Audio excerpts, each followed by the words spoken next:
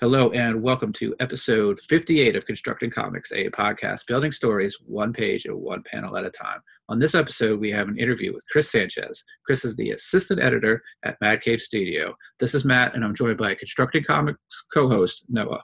Hey there. Chris, thanks so much for joining us and agreeing to be on the podcast. Why don't you start us off with a quick bio about yourself and your role at Mad Cave Studios? Thanks, thanks for you guys for having me on. I'm Chris Sanchez. I'm an editor at Mad Cave Studios. I've always been reading comics and in love with comics and storytelling. So when I went to school for sort of writing and creative writing, and I came back, I basically went back home to look for a job because college is not free. Mad Cave Studios was sort of hiring an assistant, like an office assistant aide.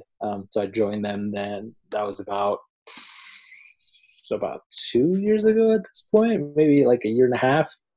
And then once I got into a job and just sort of learning more, they bumped me up to social media. And basically I was running social media for 8 or so months.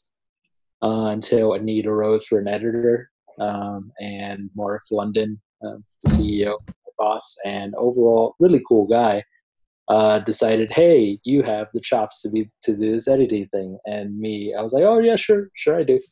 Now we're here and editing a whole bunch of stuff.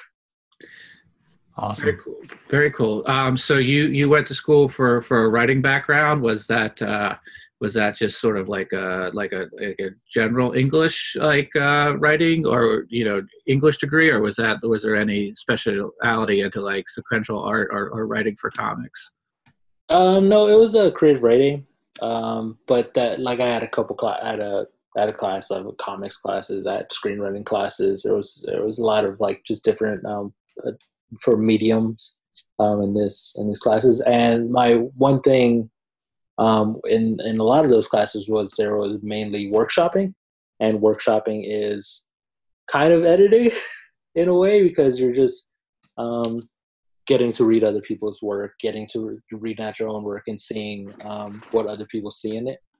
And so I take a lot of what I do now from those sort of like workshopping group sessions of just like, oh, okay, here's how to pick apart, here's how to know how this doesn't work, and especially I find that especially important for working with creators and seeing how they view a scene and how I view a scene, how we view characters, and how it's especially important to like take notes from each other.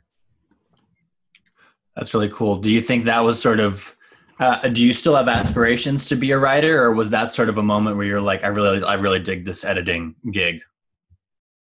I don't anymore, really. I really enjoy editing, and Yeah.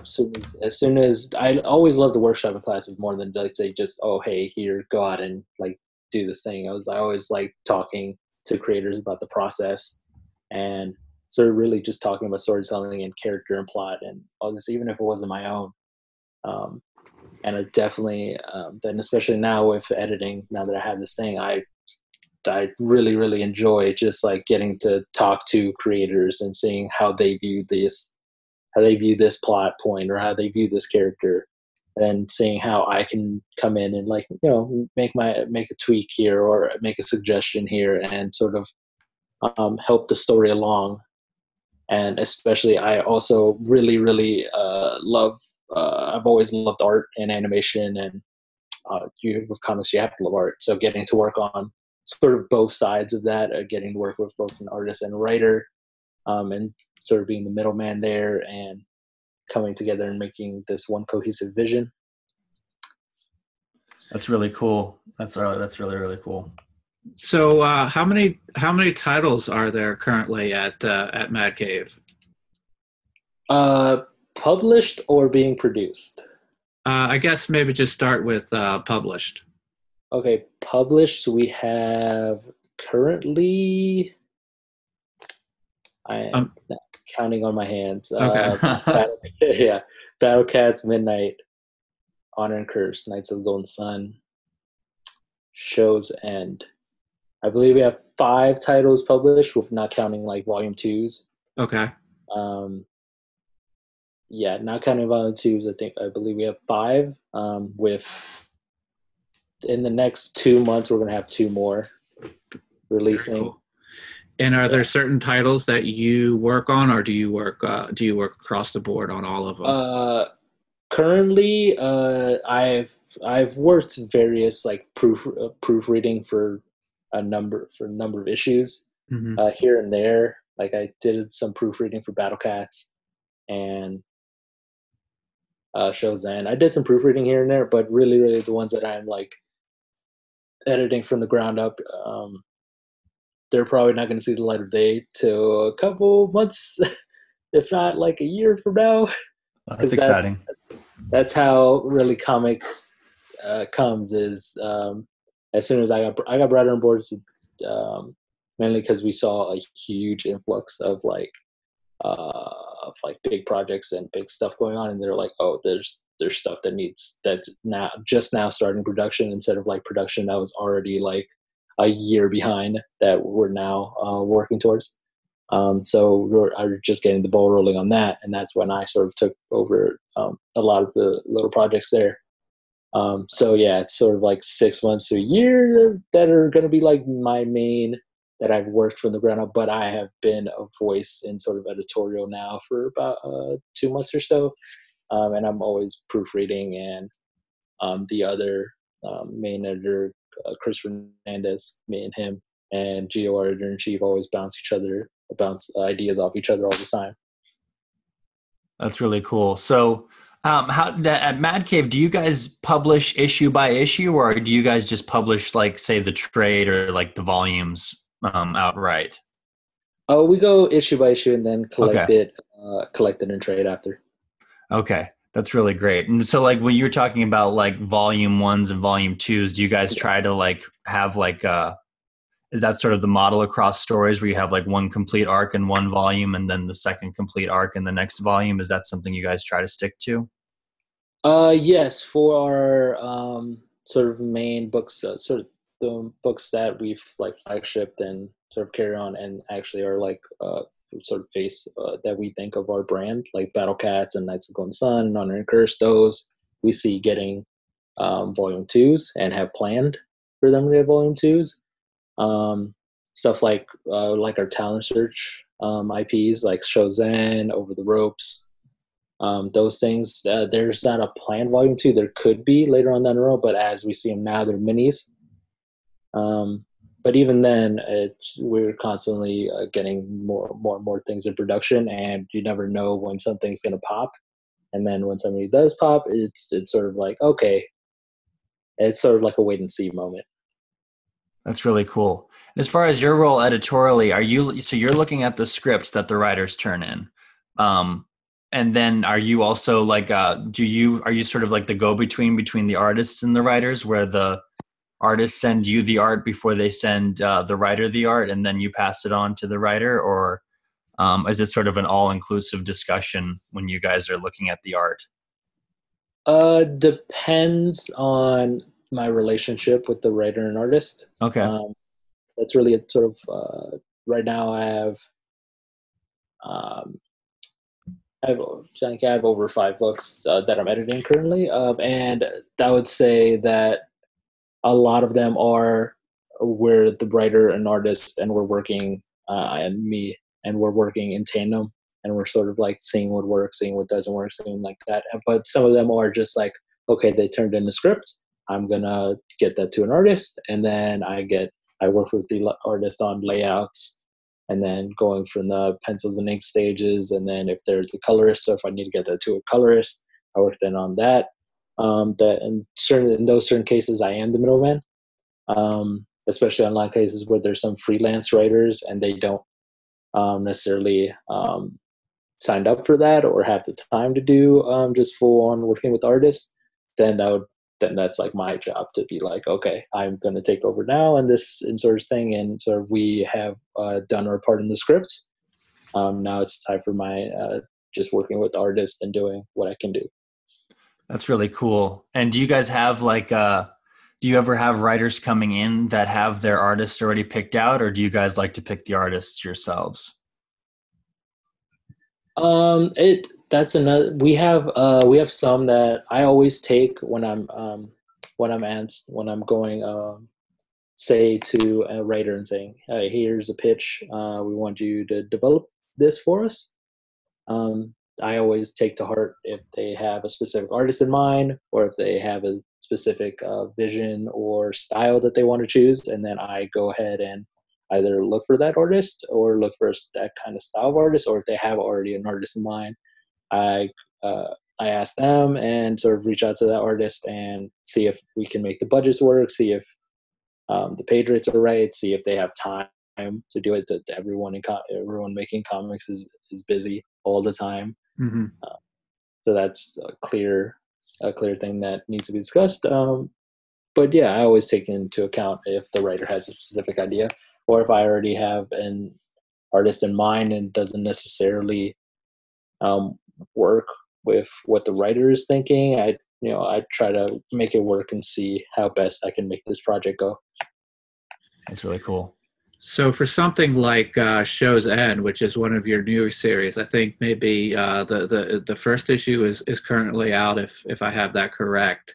Do you have like sort of like behind the scenes, is everything planned out? Like, is it 4 or 5 issues, or do you sort of have like like an overall document about like where you want to be at the end, and like you're still working on like plot points within like the issues to come, or is it like, airtight, like, issue 2, issue 3, everything is already lined up, or is it sort of a little nebulous, but you have like the ending in mind? How does that work? So currently, right now, shows and the writing aspect of it is done. Okay. Awesome. We're working. Generally, when we release issue 1, by the time that issue 1's released, we would already have 2 and 3 issues 2 and 3 already done. And for those specific series like Shozen, RV9, and Over the Ropes, those were planned 5 issues minis. Okay.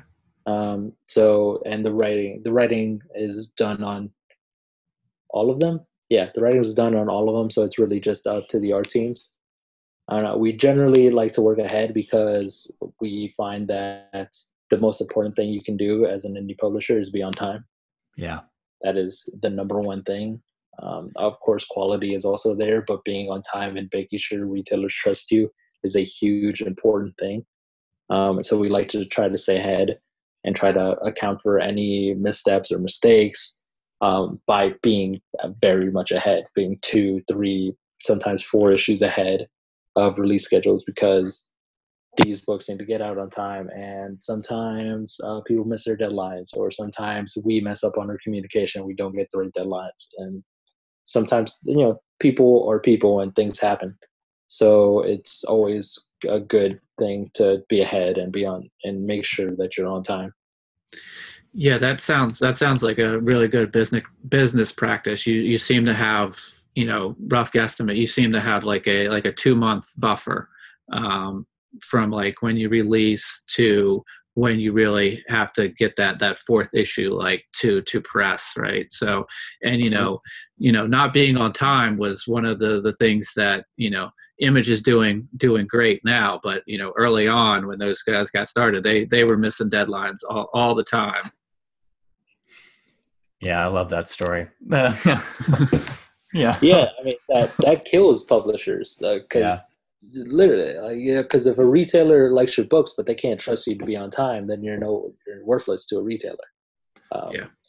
They don't get your book there on time, it doesn't go into their budget for that month, and then you just ate up what could have been another book for them. It could have been another sale for them. Being on time is very important.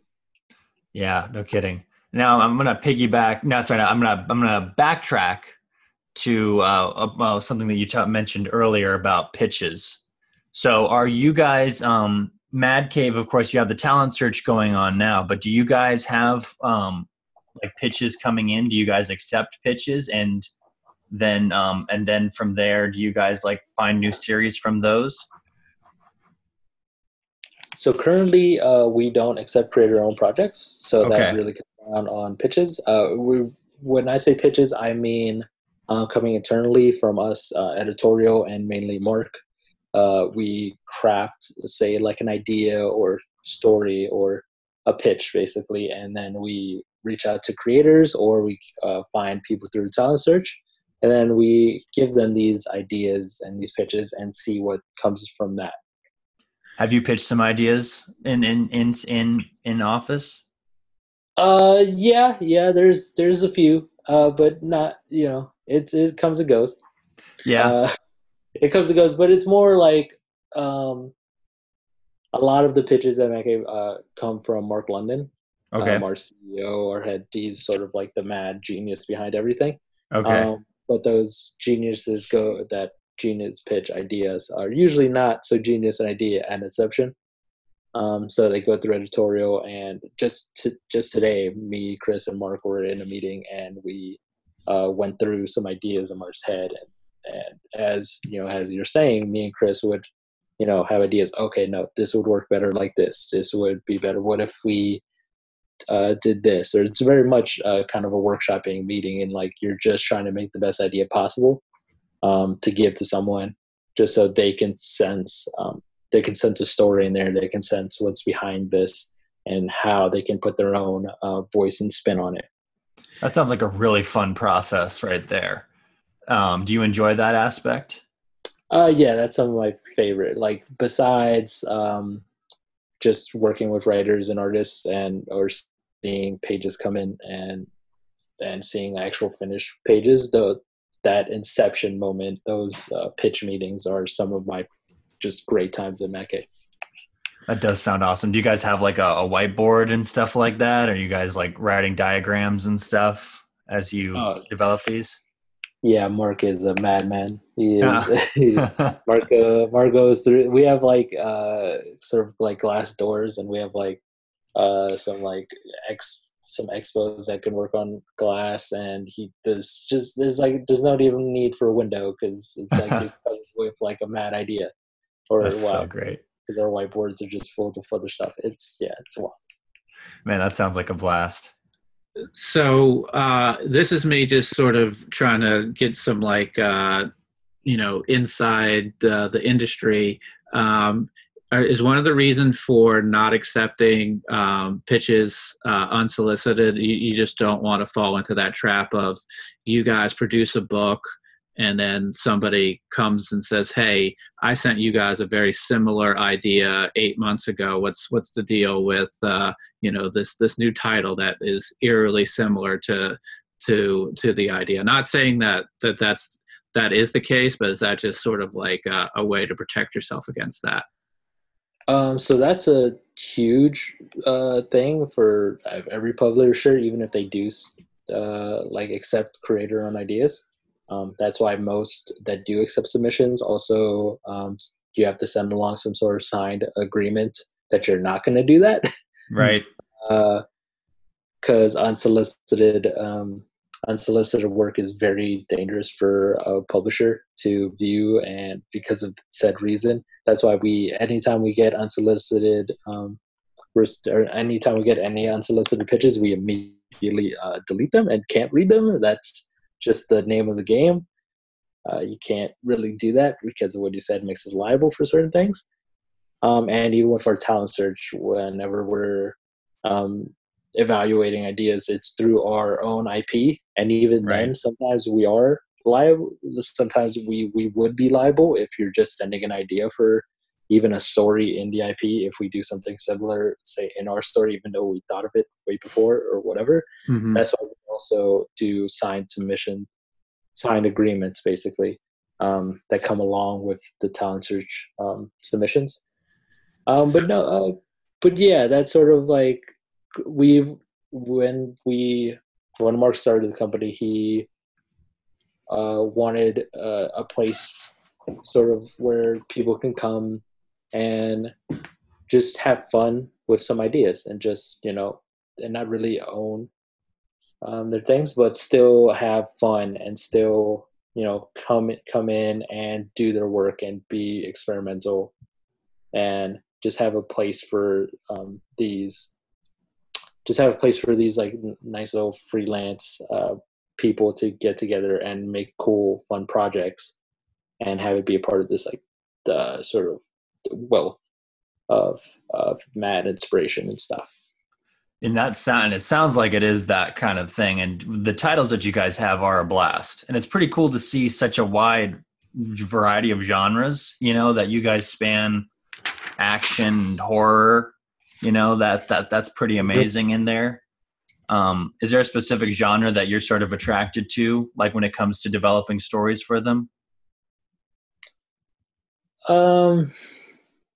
Attract to I'm more on the lighter side of things. Yeah, more like the comedy, like sort of romance, sort of like that. Oh, cool. Niche, something like that. Somewhere more on the lighter side. Doesn't mean I don't have the the occasional crime in there. But I'm more of the lighter side. Chris Fernandez deals with the heavy stuff. Okay. Not because I can't do it, but it's more like, I'm more accustomed to it, I guess. Yeah. Yeah, he's more Vertigo and you're more Archie. Yeah, yeah, you can say that. Yeah. That's pretty great though. That's pretty awesome. What is it that you like about sort of the lighter stuff? Do you like sort of the jokes and the timing that you can get out of things like that? Oh yeah, I think it's really hard to make someone laugh. Yeah. In a comic page, especially visually. So I find that just like very, very endearing. I also love that I'm a more character based person than plot. Right. So I always love my great characters and sort of like these. How fun can this person be, or how much weight can we add to this conversation here, or how funny can we make this conversation be? That's really what gets me going in a story. Instead of like overarching plots. Not that there's again anything wrong with that. I love those just the same. But Giant Days is one of my favorite books ever, and it's because every time I read an issue, I'm having a blast while reading it and can't put it down for that issue. That's got to be great to have something to have a job where you can look forward to the stuff you're reading every day. That's pretty amazing right there. So with Giant Days, do you have a pretty close working relationship with the creators there? Oh, Giant Days is a Boom book. Oh, I'm sorry. I'm sorry. No, it's cool. It's cool. Yeah. No, it's a book that I read. It's a book that I read that I kind of like. I mold a lot of what I like as comics through Giant Days because it's very much like it's a slice of life book about British girls in college. I know that book. Yes, that's well, now on your recommendation, I'm definitely going to check it out. Oh, dude, it's like it's top 3 books of all time for me. It's so enjoyable. Just every page and every issue I get, it's great. And it's the funniest book I've ever read. But I get as much enjoyment out of that book, say, The Sandman or Watch or something like that, because it's comic craft dialed in perfectly, and it's so different from everything, and it's just so enjoyable. So I try to mold what I'm doing sort of in a sense like that, and sort of try to make every page worth it for someone reading it, and try to make every page is filled with comic craft as much as that book is. There is something to be said about comedy and comics and how it can be just, we've been reading through on this podcast, and we've been talking about the House and Powers of X, and Jonathan Hickman's really good with humor in his books as well, through the dialogue, and sometimes in the timing of the panels and the pacing, which is pretty good. But like, I think the king of like comedy and comics is like Matt Fraction. You know, Yeah. like I just recently read for the first time Sex Criminals, and like his use of panels and pacing in that book is just masterful in how he creates a joke. Yeah, I mean, him and Chip Zdarsky are Oh both yeah. funny people. Oh Mhm. yeah. Just incredibly funny, and they're also incredibly good. Both show they're both incredibly good writers, Yeah. and it's not even just in the writing aspect. More in Chip, whenever he does visual gags, they're pop off the page and they're great and they're funny. Oh And yeah. Matt Fraction doesn't need dialogue to be funny. No. No, He it's pretty amazing. Yeah, two very funny people. That book is great. But yeah, and they both gone on to do great stuff. You still to this day, it's great. Yeah, it is. It's such a great book. Yeah, and now I need to check out Giant Days because I'm always looking for that next good comedy comic.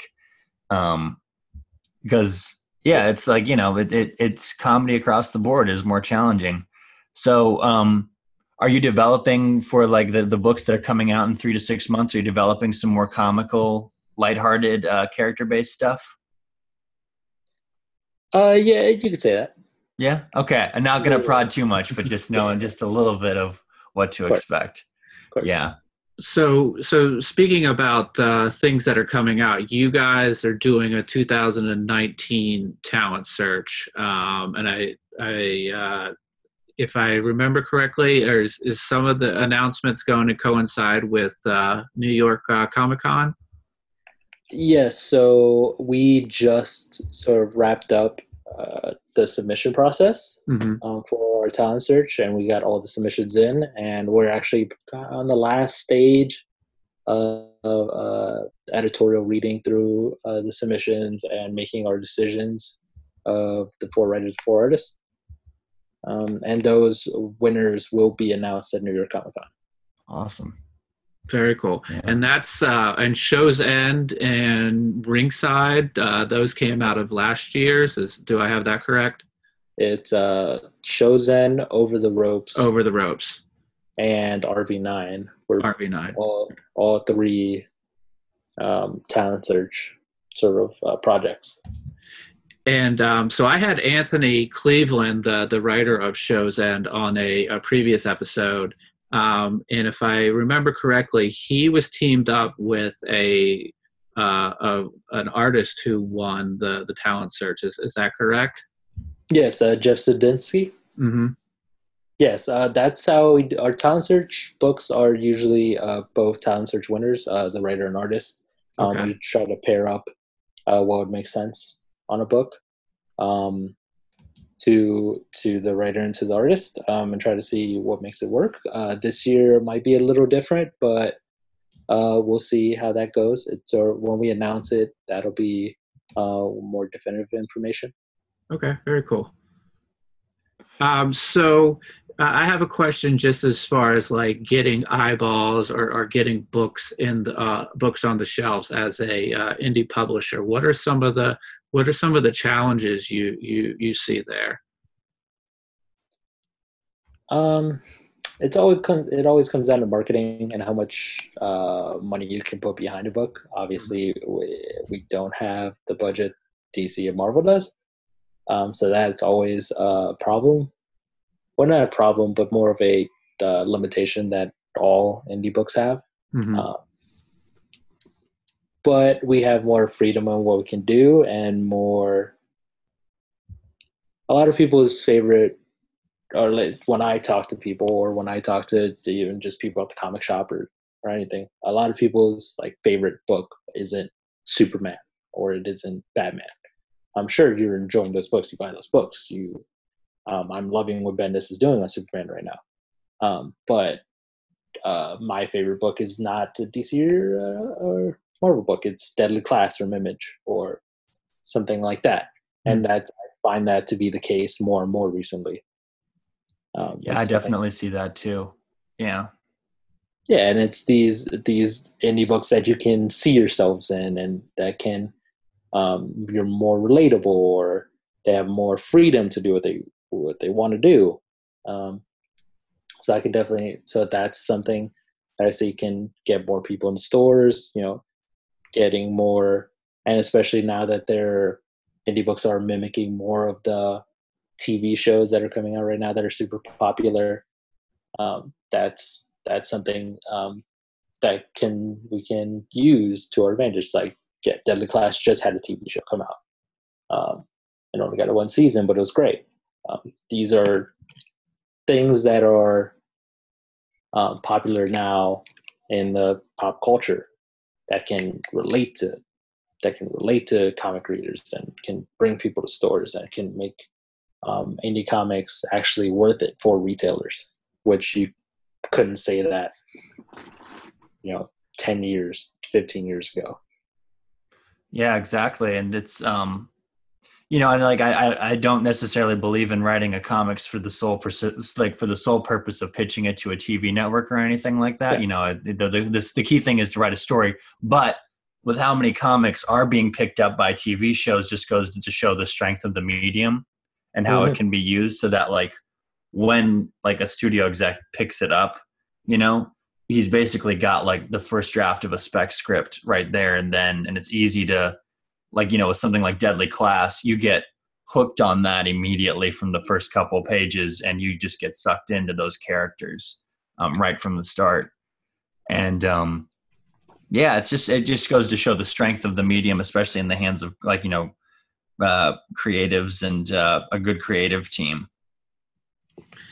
So what is your con presence like? Are you guys trying to hit all of the major cons? I mean, it seems like from about April till about October, there's a con somewhere every weekend. So are you guys constantly moving around from city to city to try to get your presence out there at cons?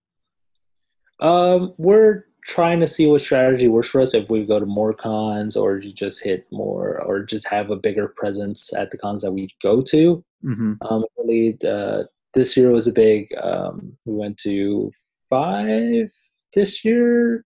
Yeah, we're going to go to 5 because we're going to New York and Baltimore next month.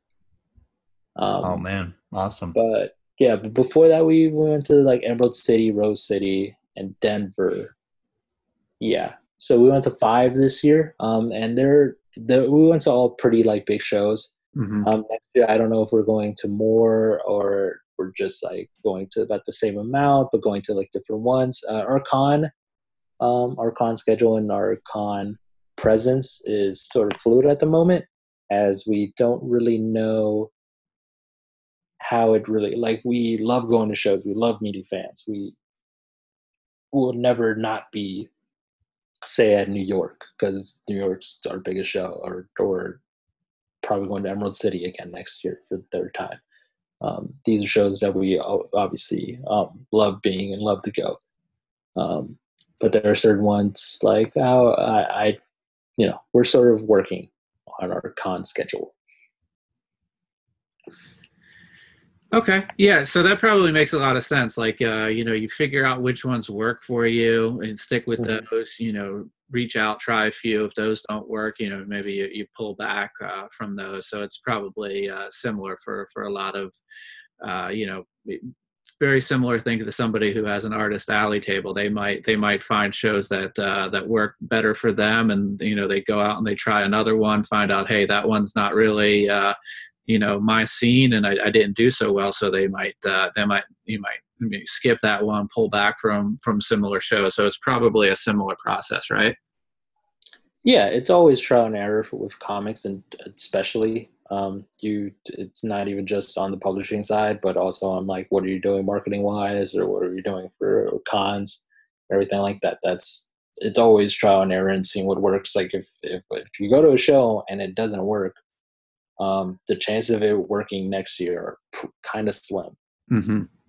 That's just that's just how it is. And if you can be using those resources to go to another show or put it towards a really, really cool creator that you want to work with, you have to weigh the pros and cons of that.